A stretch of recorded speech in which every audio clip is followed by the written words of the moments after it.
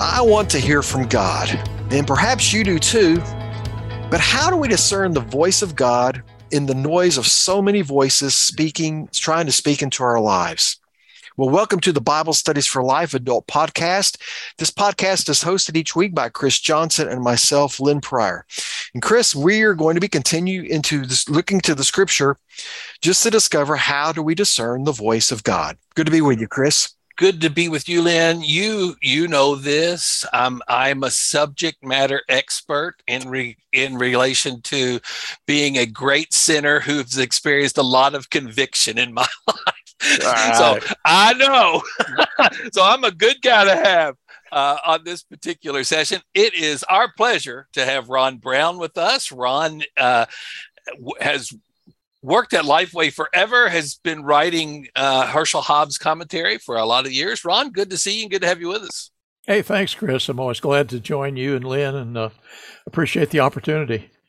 So I said forever. How long did you work at Lifeway where they paid you? 23 years and 1 quarter. So I just celebrated 25. Oh. And Lynn, you must be old. You've been around longer than I have, right, Lynn? I'm in my 29th year now. Okay. Wow.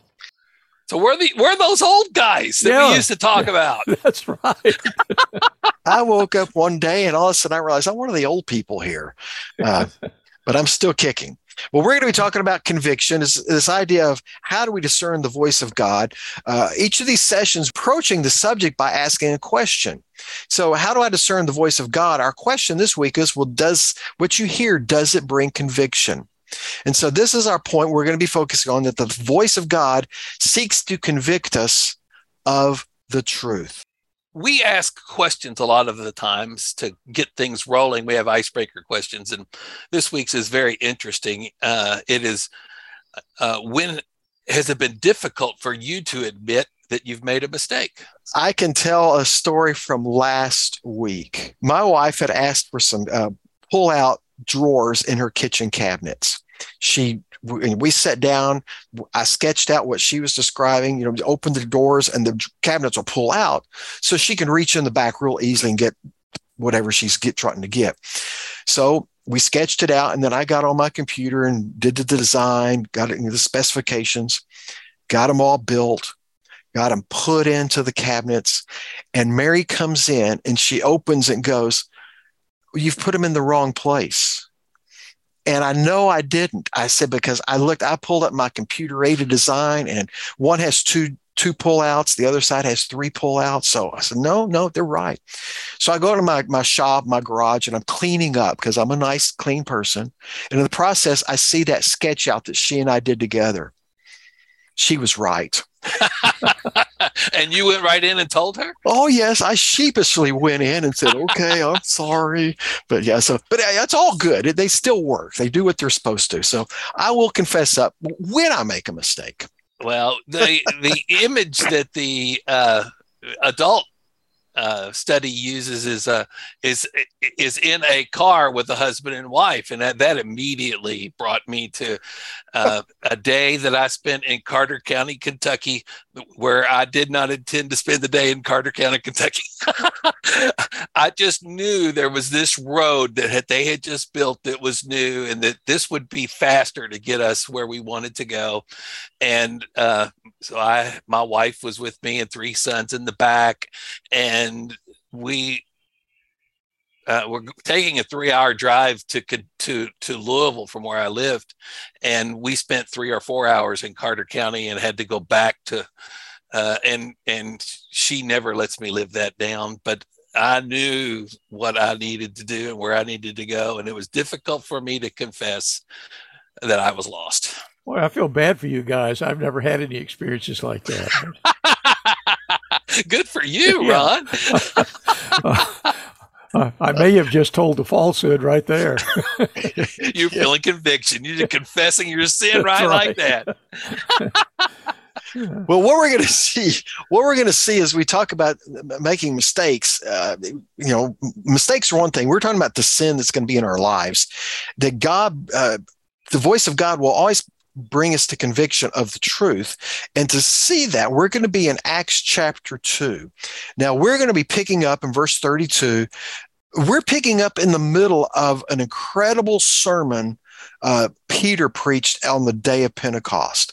But before I read this passage, before we get into the study, Ron, Chris, I think it would be good for us to give us some context. What's happening in Acts chapter 2 that leads us up to verse 32?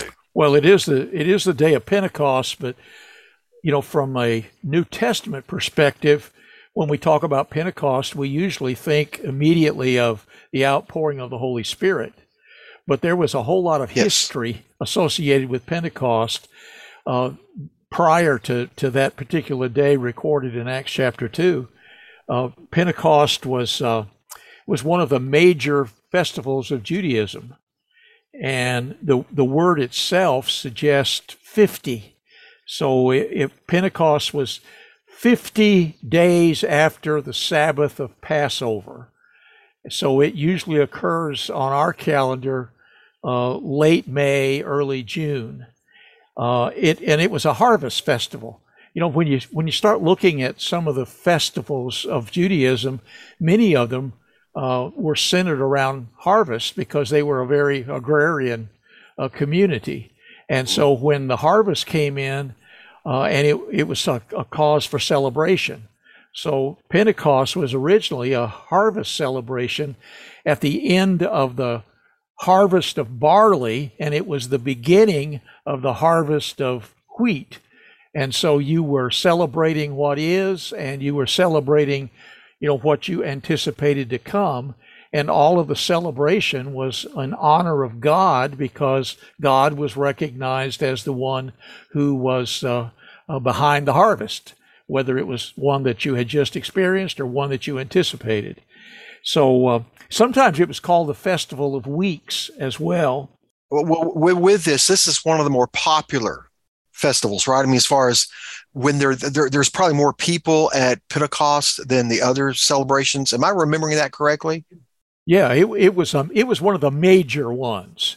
There were several. There were 2 or 3 that were major. This would be one of them. And on this particular day, because it was a major festival, you're going to have a group of people who were present, who came because it was such a significant event in their history. So people who were scattered, Jews who were scattered, would have come to Jerusalem to celebrate the harvest festival of Pentecost.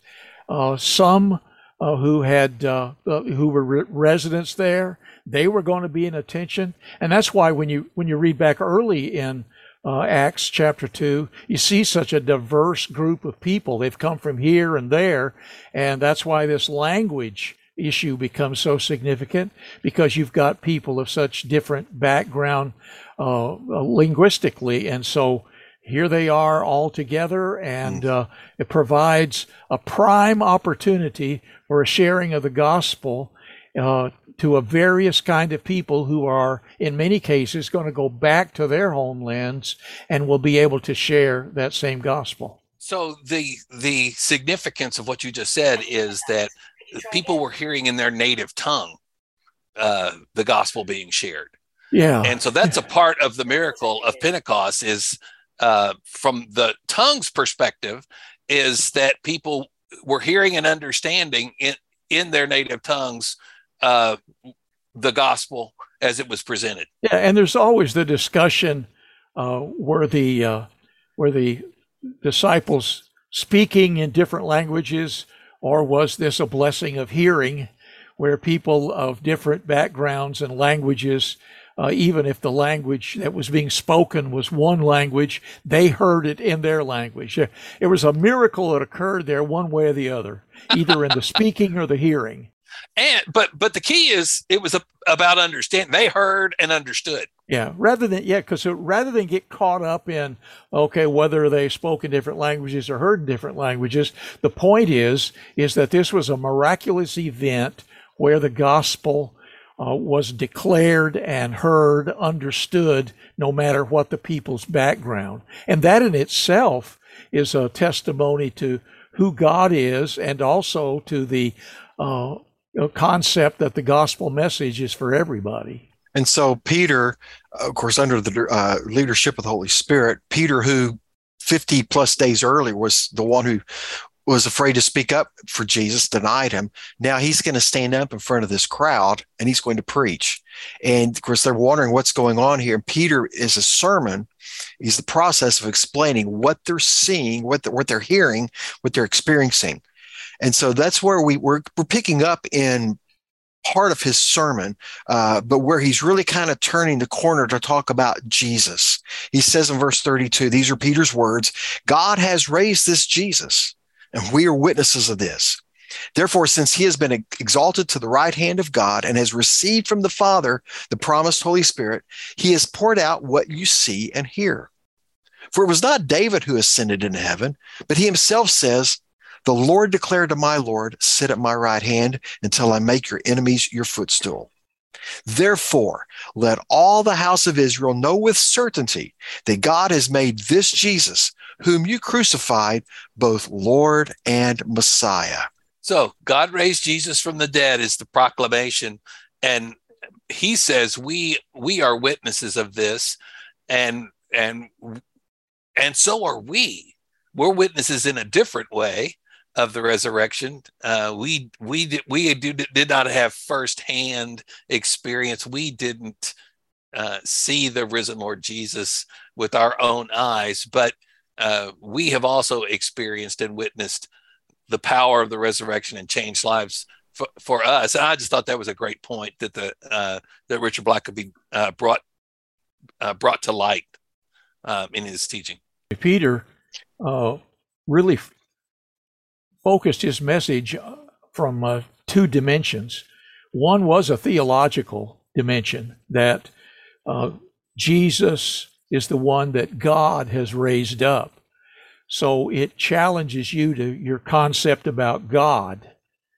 That is God powerful enough to do that? Did God do that? And so how do you understand who God is, the power of God, the ability of God as it relates to resurrection? But then he does to make that turn to say, and we're witnesses of it. So he moves beyond theology to experience, to say, this is what has happened to us. This is what we have seen.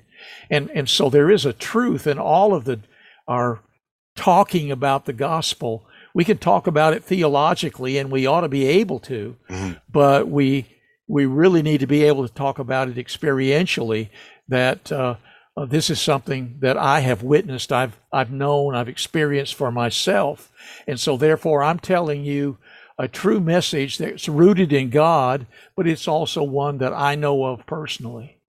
And keeping this in the context of our discussion of how do we discern the voice of God, we all have these questions we would love to ask God. People get bogged down, I think, in wanting to ask specific, detailed kind of questions.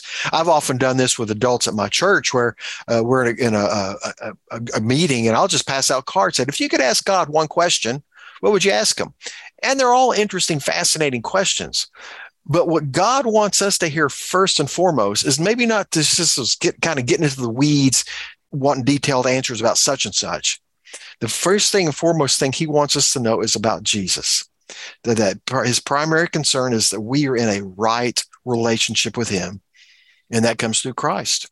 Peter, in his proclamation, does what he does and what the other disciples did early in the preaching, took his hearers to the Old Testament to show that Jesus is the fulfillment. Can you talk a little bit about the Psalm passage that's quoted there?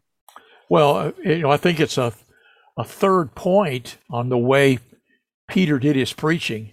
He did this theology, he did this experience, but he returns to rooting it all in Scripture as well. And so, and I think, when you're talking about how I understand God and how I understand my experience, I need to be able to use Scripture to help me see the veracity of what my experience is and my understanding of who God is.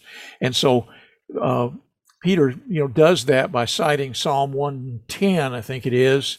What Peter did was connect his message about the power of God to raise Jesus and the experience that Peter and the others had in seeing the risen Lord really is supported by what was stated in Psalm 110, where David himself spoke about one who was to come, who would be exalted by God, and who would defeat his enemies. All right, so where we just left off with Peter, he's just made this declaration that this God has made this man Jesus, whom you crucified, both Lord and Messiah. And when we come into verse 37, what I want us to see is that this work, what Christ has done, it's going to call for a response from us. So in verse 37, we see these words. When the crowd, when they heard this, they were pierced to the heart and said to Peter and to the rest of the apostles, brothers, what should we do? Peter replied, repent and be baptized, each of you, in the name of Jesus Christ for the forgiveness of your sins, and you will receive the gift of the Holy Spirit. Now, Ron, let me just, let's look at verse 38 for a minute. This is one that often gets a lot of conversation, a lot of talk, where he says to repent and be baptized for the forgiveness of your sins. Now, let's be clear on what that passage is saying and what it's not saying. Well, can we first define and explain what repentance is? Let's not assume that everyone knows exactly what that is. Is that okay? Yes, and I repent from skipping right over that. That's Thank okay. you. Ron, we're kicking it to you. Repentance is simply stated to change one's mind for the better. It's a spiritual equivalent of doing an about face. So when I repent, I acknowledge the presence of sin, I turn from that sin, and I focus on Christ who provides the blessing of salvation. Obviously, repentance is a major tenet of Scripture. Going back, this was not a New Testament concept. In the Old Testament, you've got the Hebrew concept of turning, which is equivalent to sin. And so the word in the Old Testament means to turn. So, Peter's message is very consistent with all that God has ever said. His desire for people is that they turn from their wicked ways and turn to the righteousness that he's able to provide. So this is the message of Jonah. Repent. Yeah. Right? And it's the message of all the prophets. Okay. That, because the prophetic message to Israel was, you're going the wrong way. And so you need to turn, and you need to return to God as the righteous and holy Father. Okay, so Ron, but in this, what Peter says, he says, repent and be baptized. Yeah, and there's where there's the controversy that exists in some circles as to what is the relationship of baptism to salvation. Part of what we do is that we get caught up on the baptism to the neglect of the focus on repentance. I mean, the heart of Peter's message was repent. And that was a very consistent message itself, in that, if you remember, when John came, John the Baptist, his message was a message of repentance.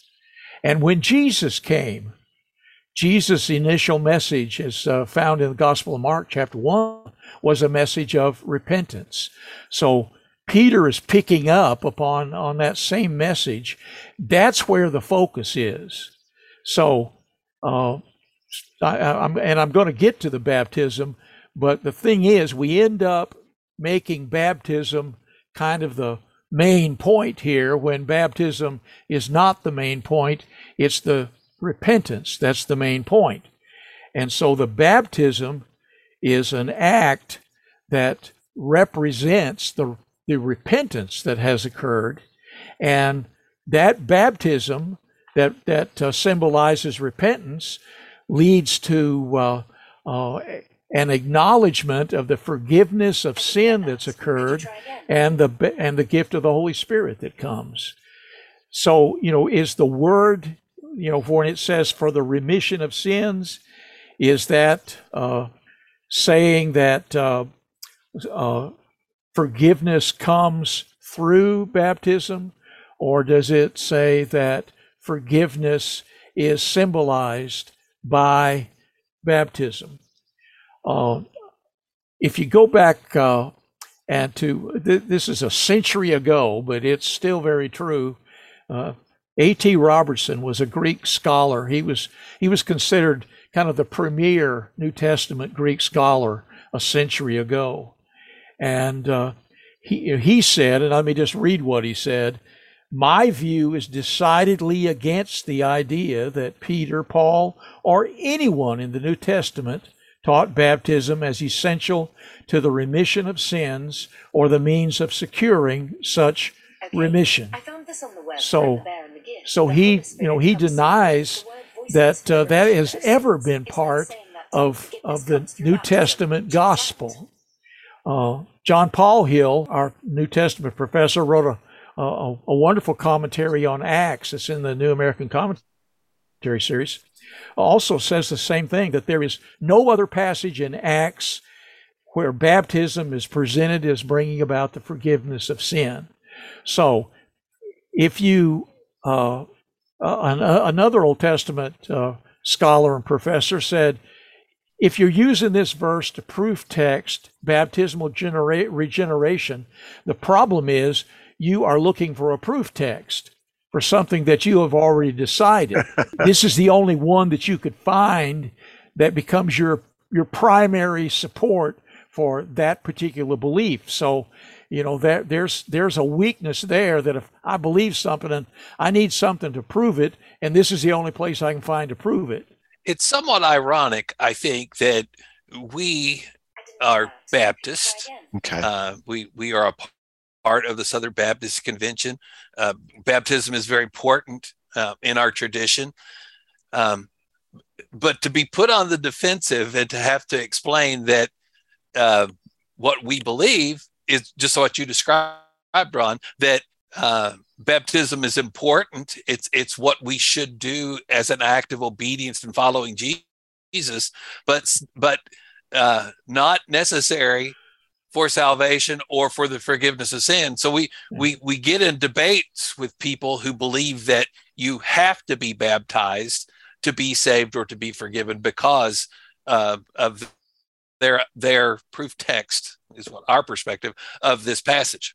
That being said, there is a strong connection between repentance and baptism in the New Testament. Yep. I mean, they are. It's almost like it's assumed. I repent of my sin, I'm forgiven, and I'm going to be baptized in order to illustrate that I have repented and been forgiven of my sin. And so, you don't want to lessen the significance of baptism, but you don't want the baptism to end up being the dominant theme of this verse, when the dominant theme is repent. And if you don't repent, baptism has no meaning anyway. And so focus on the repentance, and then say, I'm baptized because that is a symbol or a sign of the commitment I made in the repentance of my sin. As we see here, this idea that when you hear the truth of Jesus, it calls for a response from us. These people were pierced to the heart. That is a good statement about what conviction is. And so what we're going to see, though, is really the truth about Jesus does call for a response, but the right response to God's convicting in our lives should lead us to salvation and lead us to obedience. Let me read verse 39. Peter continues speaking. "For the promises for you, for your children, and for all who are far off, is as many as the Lord our God will call." And with many other words, he testified and strongly urged them, saying, "Be saved from this corrupt generation." So those who accepted his message were baptized, and that day about 3,000 people were added to them. Richard Blackaby talks in this section, in the previous session as well, that that one of the things that we can know about hearing the voice of God is that when he speaks, he requires a response, that there is an expectation that we will respond when God speaks. And I thought that was brilliant. I don't know that I had ever thought that through as an understanding of how to help me better understand if it's God speaking, if He's convicted me, that He's requiring and expecting a response from me. I think it's also a testimony to the power of the word itself. The word demands, maybe even stronger than expects. The word demands a response, and it is something that I'm not even sure you can ignore it. You may not respond favorably to it, but the power of the word will bring. I mean, in this case, it said, it pricked their hearts, it pierced their hearts, because that's what the word does. It has that power to bring that kind of effect to us, and we've got to deal with it some way. And we can either deal with it by rejecting it, or we can deal with it by receiving it. But there is power in that word that's spoken, whether it's spoken, whether it's read, that just can't completely be ignored, because it is so powerful.